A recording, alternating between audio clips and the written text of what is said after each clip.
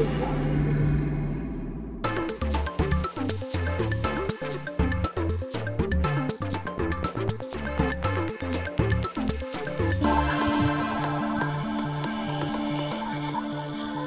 kia ora koutou, welcome to Circuit Cast, talk on the visual arts and moving image in Aotearoa and beyond. And it's critical panel time, this pod discussing Matthew Barney's 5-hour, 50-minute film River of Fundament, which was recently screened in a partnership between Adam Art Gallery and the New Zealand International Festival of the Arts at Wellington's Embassy Theatre. And joining me to discuss it are art writer and novelist Thomasin Slay. Kia ora to you, Thomasin. Kia ora, Mark. And also art critic and historian Martin Patrick. Hi, Martin. Hi, Mark. Let me start by describing an opening scene from River of Fundament. A grizzled, shit-caked man from the American past with a urine drainage bag dangling emerges from a brown bubbling river beneath Norman Mailer's apartment. He climbs a staircase, enters the apartment where dinner is being prepared and goes into the bathroom. Here he wraps a turd he finds in the toilet bowl in gold leaf and returns it to the bowl. Upon doing so, a second Norman appears and proceeds to bugger him. Semen on the floor is mercury, slithering under the door to a bedroom where a similarly shit-caked ancient woman is cutting herself. We're 15 minutes in and the opening credits haven't rolled. I think, like the film itself, there's a lot going on in that opening scene. It's a hell of an experience. Martin Thomasin, how did you fare? I'm not sure. It was. It took me quite a long time to kind of decompress from that. I didn't know quite what to expect, but I've been kind of checking in with Barney's work since the early 90s, which was, in a sense, a period in which he became a kind of rock star of American art. One thing that, I mean, we might get into that later, but I'm curious how he might be read today, because he's had a fairly long career now, and then, of course, very famous for his works through the late 90s, early 2000s, the Cremaster cycle, which was a similarly long and ambitious cycle of films. River of Fundament, 3 acts, as you say, nearly 6 hours, and pretty relentless at times. Some very interesting points to it, but kind of a strange viewing experience, quite unlike many others. How was your experience, Thomasin? I have to be quite frank in saying that I sort of approached it with a really open mind, because I'd never haven't had a great deal of interest or found Barney's work very compelling in the past. The work that I know the best is the Drawing Restraint cycle, which I've seen various iterations of in galleries and exhibitions. Currently on kind of around the world. Adam Art Gallery. It's currently on at the Adam Art Gallery. And I'd always kind of had a fair amount of cynicism about the work. There's a certain amount of machismo that's a lot has been written about it in Barney's practice, which just meant it didn't necessarily have a great deal of interest to me. And a lot of the antecedents that he had always kind of referring to were writers or men from this American past that I didn't have a great deal of engagement with. So I had a kind of loose cultural association with it, I guess. But going to River of Fundament, I was kind of up for it, I was open for it, and I have to admit it didn't really change my opinion of Barney's work a great deal. I found it sort of the same sort of kind of portentous, sort of symbolic level of metaphor, that is in his other work. But as Martin said, there's so much in the work that it sort of renders almost a critical reading of it very kind of complicated and difficult, because it contains within itself almost arguments against any argument that you can make against it, just because it's so long and there's so much.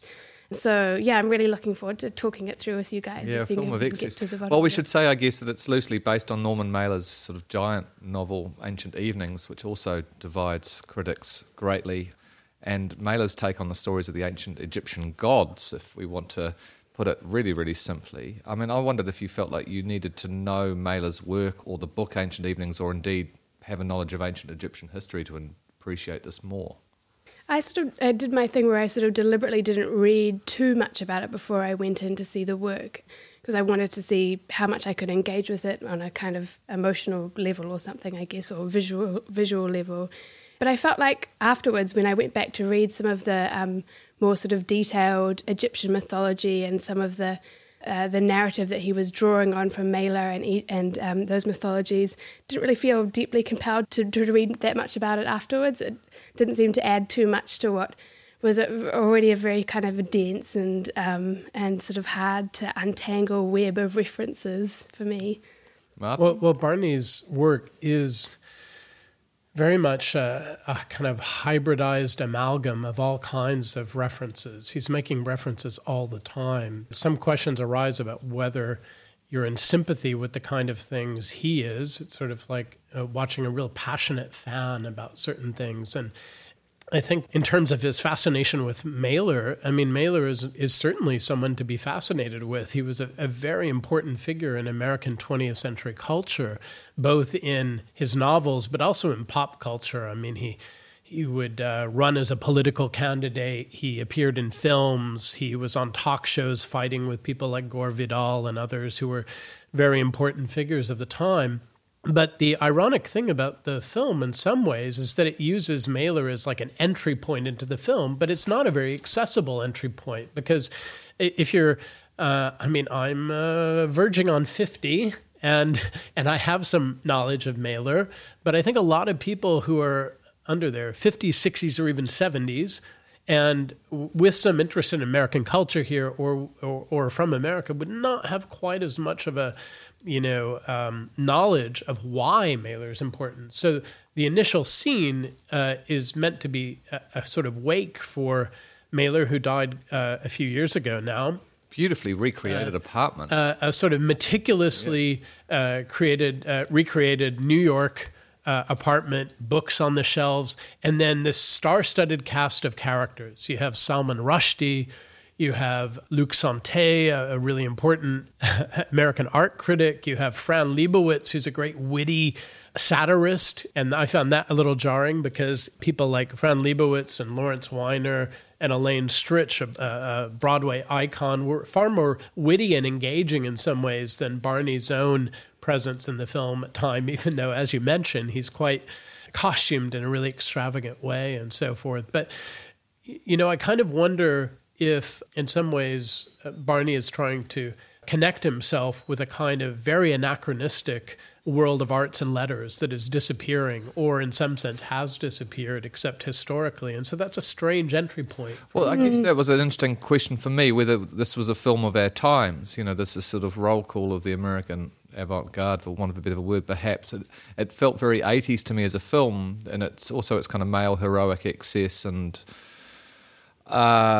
it reminded me of the films I saw as a teenager in the 80s, and I just wondered if... Wow, I wonder what films those were. The Peter Greenaways and all that, so forth. Sure. It was a very Baroque, lavish kind of vision. Yeah. It felt in that kind of feast extravagance. I just felt like it was of a different time to me. Yeah, I was quite disappointed actually talking about, as a film for our age, some of the stuff that I had pre-read before going in was about focusing on Detroit and the failure of the car industry. So we've spoken about this scene in the Norman Mailer's apartment, but running concurrent to that there are these scenes outside in the world that run parallel where various cars are transmogrified into other materials, sort of iconic cars. You've got the Chrysler Crown Imperial and the Pontiac Firebird and this Ford Crown Victoria Police Interceptor cars. So these are of the three different acts.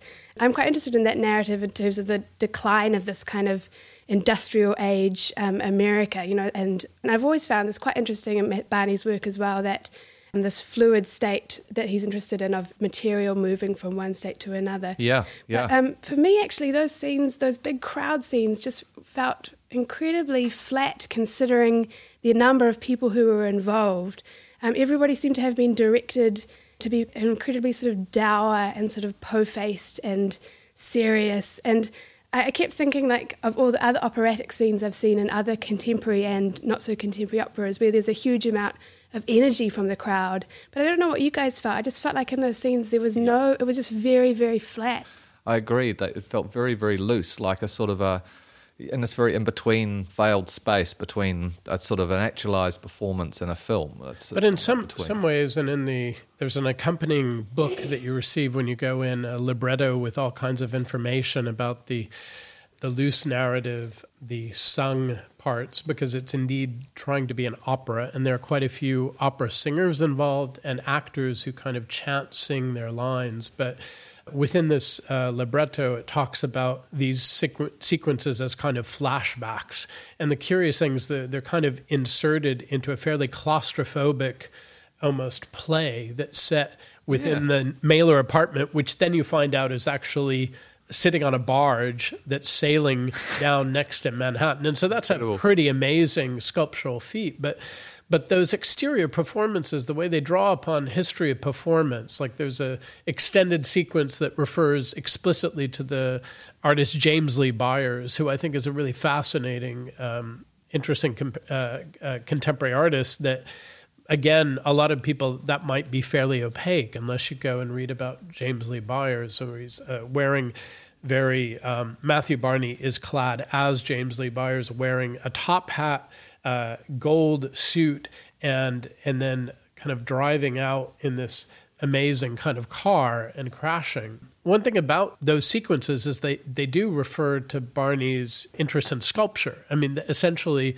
Barney was doing performances around sculptural installations, and that's what the Cremaster films built out of. And so I often really think his strength is relating to materials and kind of a lavish, almost alchemical transformation of materials that are also clashingly juxtaposed.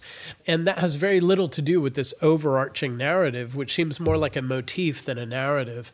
And Thomas and you were talking quite rightly about some of these notions about fluidity. And I do think one of the claims that you could make for Barney is that in the early 90s, he was making a lot of work that tested some notions about gender bending and identity and fluidity of ourselves. But what's kind of contradictory and intriguing about that is it came from a heterosexual male artist who came from the American Midwest, essentially, or West. So he's kind of, these claims are kind of moving out from the center, as it were, rather than moving from the periphery. But then in River Fundament and throughout his work, he has this fixation on a kind of masculine greatness. And when he cites people like Norman Mailer, the sculptor Richard Serra, and then that seems very contradictory to hold on to that when he's obviously very conversant with the fluidity and the shifting nature of ourselves, which is, I think, one of the strongest things about the work, if you read it kind of conceptually. And I also think in terms of writers, why not? I mean, today I think much more about the influence of people like David Foster Wallace, Kathy Acker, lots of people that kind of supersede in some ways that nexus of kind of the Hemingway, Mailer, Updike kind of style of the sort of mid-20th century. Barney works in the cinema and the gallery. Does this work have to be in the cinema? Would it be better in a gallery context? He has shown it probably closest to here at Mona in Tasmania with the sculptures as well, whether that would make this a more satisfying experience. Yeah, I think for me, having that sort of addition of the sculptural experience would really add something for it, because it's always suggesting at it constantly, isn't it, in the film? It's always pointing to it and pointing to, particularly in the scene where at the end of the second act, where the Pontiac Firebird, I think, gets basically smelted down into that incredible river of molten lava, essentially, and into those moulds. It's always pointing to that external world of the film as a sculpture. So I think, having that a kind of another narrative woven through as a sculptural experience would be really incredible. But I don't know how they did it at MoMA, this sort of almost 6-hour film, as a, I'm going to say the word digestible, which seems particularly apt, as a sort of digestible filmic experience in the gallery space, whether you have it starting at certain stages or something that you can weave in and out of. I don't know how other galleries have attended to that problem, but I think from some of the interviews that I saw, Barney is particularly specific on the type of theatres that he wants it to be presented in. He's really interested in operatic spaces, and obviously he's had an amazing selection of those. It was the same show at Mona was presented in Munich, I think, and it's been in various European opera houses, which reflect its grandiosity, I guess.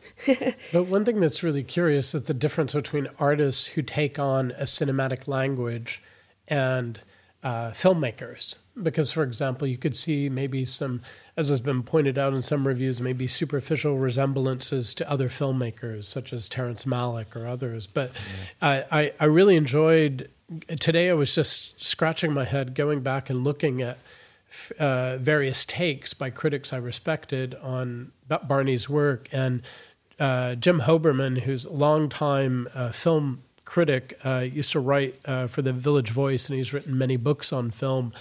Back in 2003, and he's referring to Cremaster, but I think it applies in some ways. He says, quote, "If Barney's wardrobe is the best thing about his movies, it may be because for him, drama is psychodrama, and cinema is essentially a recording device and delivery system.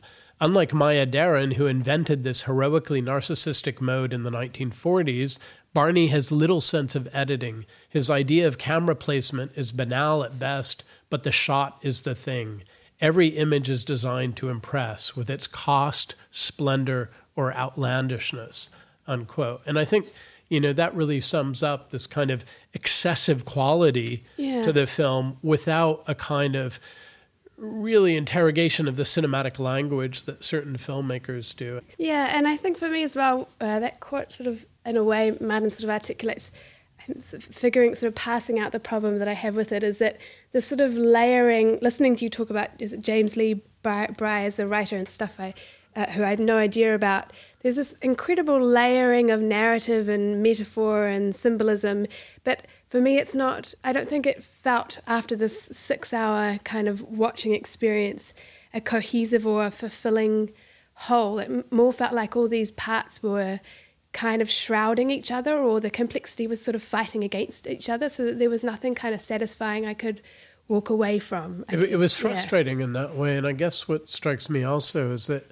so much of the film is completely over the top, as in your description of the opening 18 minutes of the film, because someone was referring that that's the amount of time before the credits, and it's pretty action-packed as it goes. It's so excessive and grandiose to the point of being this kind of postmodernist Baroque camp experience, but it takes itself so seriously. Kept wishing for a bit of a wink from Barney to say, I kind of acknowledge that this is ridiculous and you're along with me. Yeah. And I think one of the things about at times you were looking for a kind of humor. One of the things that I thought was really leavened it sometimes is the fact that he did cast some exceptional people. Oh, yeah. Like, for example, he had Milford Graves, one of the great free jazz drummers of the 20th century, who played with Albert Ayler. He played with so many, John Zorn. He's a fantastic emissary of a certain kind of experimental music. And also to note that we haven't mentioned so far really is that Jonathan Bepler, who worked closely with Barney on this and in the Cremaster cycle doing the music, I mean, it's a very ambitious kind of score. Yeah, it's co-credited as well. And it kind of, at times I wished I could almost like listen to some parts of the score without seeing the film. And of course you can close your eyes, but then you're wondering, what am I missing next of these kind of lavish... You didn't have the sense of some kind of immense process of being reborn 5 times over the structure of it. No, I just wanted to say quickly that I don't want to discount the fact that there are some incredibly beautiful and sort of superlative moments in it. And I'm glad you brought up the music, because I think my favourite bit, or my favourite sort of section of the whole thing, and unsurprisingly, it's probably the least gross part of the whole thing, was at the very beginning of Norman Mailer's Wake. There's a section where all the kind of glitterati of the art world are coming in and kind of talking to each other and moving through the space, and it's before everything, all the objects start disintegrating into a kind of fecund, rotting corpse of various kinds. But the editing of that was incredible, and the music of that bit was this combination of all of these incredible musicians both warming up and tuning and then playing almost simultaneously, which I thought was amazing. So I don't want to sound like there were parts of it that didn't hold me, because there were sections like that I really enjoyed. Yeah. Thompson, could I ask you a question around the treatment of women in the film and whether they're subjugated, because it's something that's been written about, and I think there's a bit of debate about as to how you felt around that treatment of women. Yeah, that's a really interesting question, because I've been thinking about it quite a lot. I mean, from the section that you talked about in the setup, Mark, where there's this character who's a kind of, I think, a spirit guide along with Matthew Barney. There's a woman who's sort of covered in gunk throughout the whole thing. And there's a scene at the very beginning where she sort of slices her leg, and both of her feet are turned into swords or something.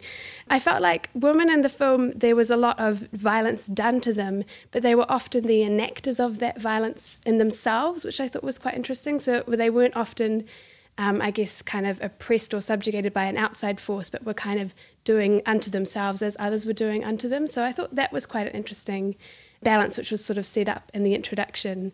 But one thing I thought as well, that there's a lot of kind of layering beyond the kind of feminist question. The one thing that I did find more problematic was the use of, there's a lot of Native American culture and Mayan culture, and that it's especially woven through the music and also in various set pieces throughout, which I just really felt was just like another layer, another sort of unnecessary layer, and due kind of consideration didn't really feel like it was given to it.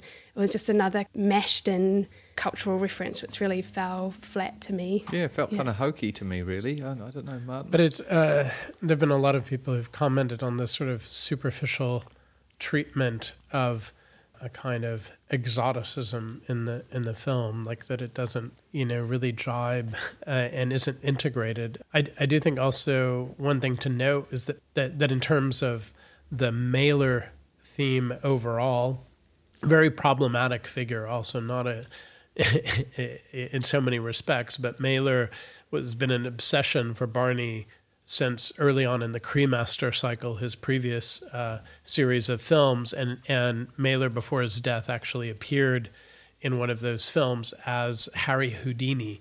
So there's again this kind of mixing of references and costuming figures to be other figures and so forth, and then Barney himself enacts a role in the Cremaster cycle drawn from Mailer's book, The Executioner's Song, based on Gary Gilmore, killer in the U.S., and so a very famous case of the 1970s. So he's had this long-standing interest in that work. Whether it can kind of translate to the audience, I'm not sure. And Mailer's certainly a very problematic figure in terms of his relations with women. Yeah, I mean, that's definitely worth mentioning that you've got Norman Mailer in there who stabbed one of his wives, and then also the libretto also contains sections of text from, so we've got Walt Whitman, Ralph Waldo Emerson, and also William S. Burroughs, another American writer who murdered one of his wives. So in terms of kind of violence against women in the literary sort of history, or it wasn't an intentional murder. Just to clarify, but yeah. Anyway, there's certain problematic sort of issues there, I guess. Well, and one might note that Mailer's first collection of essays was called Advertisements for Myself, and he was one of those figures like an Andy Warhol of the same era who was very interested in the idea of the publicizing of a writer, and this and that's an interesting parallel to Barney's fascination with kind of being such a public figure as an artist, even though he's kind of reclusive on one level. You're not likely to encounter him in the same way you might some other pop stars and figures, but the prominence of his work has been pretty huge since his emergence in the mid-90s. Apparently one of the contemporaneous reviews of Ancient Evenings described it as a book of benumbed egocentrism, which I really liked. Also, currently at Adam Art Gallery, there's a survey of Barney's site-specific performance drawings, as he calls them. It's running till 24th of April. I was quite interested with your thoughts on the relationship between those quite different works to this work. Martin, you probably know more about this than me, but there are subtle references all the way through connecting both the River of Fundament drawing Restraint and the Cremaster. There's that symbol of Matthew Barney's with the kind of ellipsis with the line through it that appeared at certain stages in the River of Fundament. So I feel like he can't escape this all-over work sort of sense of interconnection between his practice. And I've seen the drawing Restraint works in various iterations around the place over the years, and I really enjoyed seeing the works actually as an oeuvre or connected. They made a lot more sense to me seeing them displayed like that, although I thought the Adam Art Gallery could have put a few chairs in that space. Yeah, so they're installed in 12 ceiling-mounted monitors in rows on either side. It's kind of rather a lovely installation effect, although I didn't find it necessarily convivial, as I think you're saying, really, to spending a lot of time with them. Yeah, I'm not sure. I think it's a fairly it's a really elegant installation of Indeed. that work. And then we often walk through galleries looking at work on the walls. And I don't know that people always watch time-based work all the way through, or even if that's the intention of that particular installation. But I do think it's a very interesting way of treating that very particular space, which is more often devoted to single channel videos or, smaller exhibitions. But I think that it's a very interesting thing for anyone who has or hasn't seen River of Fundament to definitely check out that exhibition. Yeah, I always think when I see the drawing restraint works that it would be great to stage a show of like Artemisia Gentileschi or Lee Krasner or Mary Cassatt and just call it drawing restraint. Because I feel like that's real restraint. Well, on the other hand, a few years ago, there was an attempt in a show to pair Matthew Barney and Joseph Beuys, and which I took a little bit of umbrage at because I'm a big Joseph Beuys fan, but I also think, and they're very, very different artists. But in terms of it is more, I think about it, an interesting analogy of artists who try and make a kind of microcosmic world for other people to enter into, but they're not that concerned with those really drawing the viewer in or seducing them, except through very vivid imagery and use of materials, and both of them pretty certainly performance-related sculptors. Yeah. Well, Thomas and Martin, thanks for joining us. That Drawing Restraint show is at the Adam Gallery till 24th of April, and if you want to delve into the world of River of Fundament, you can head over to riveroffundament.net. That's Circuit Cast, brought to you by Creative New Zealand with music from Te Lau Te Lon, and you can subscribe to us through iTunes, SoundCloud, or visit us at circuit.org.nz. Thanks for joining us.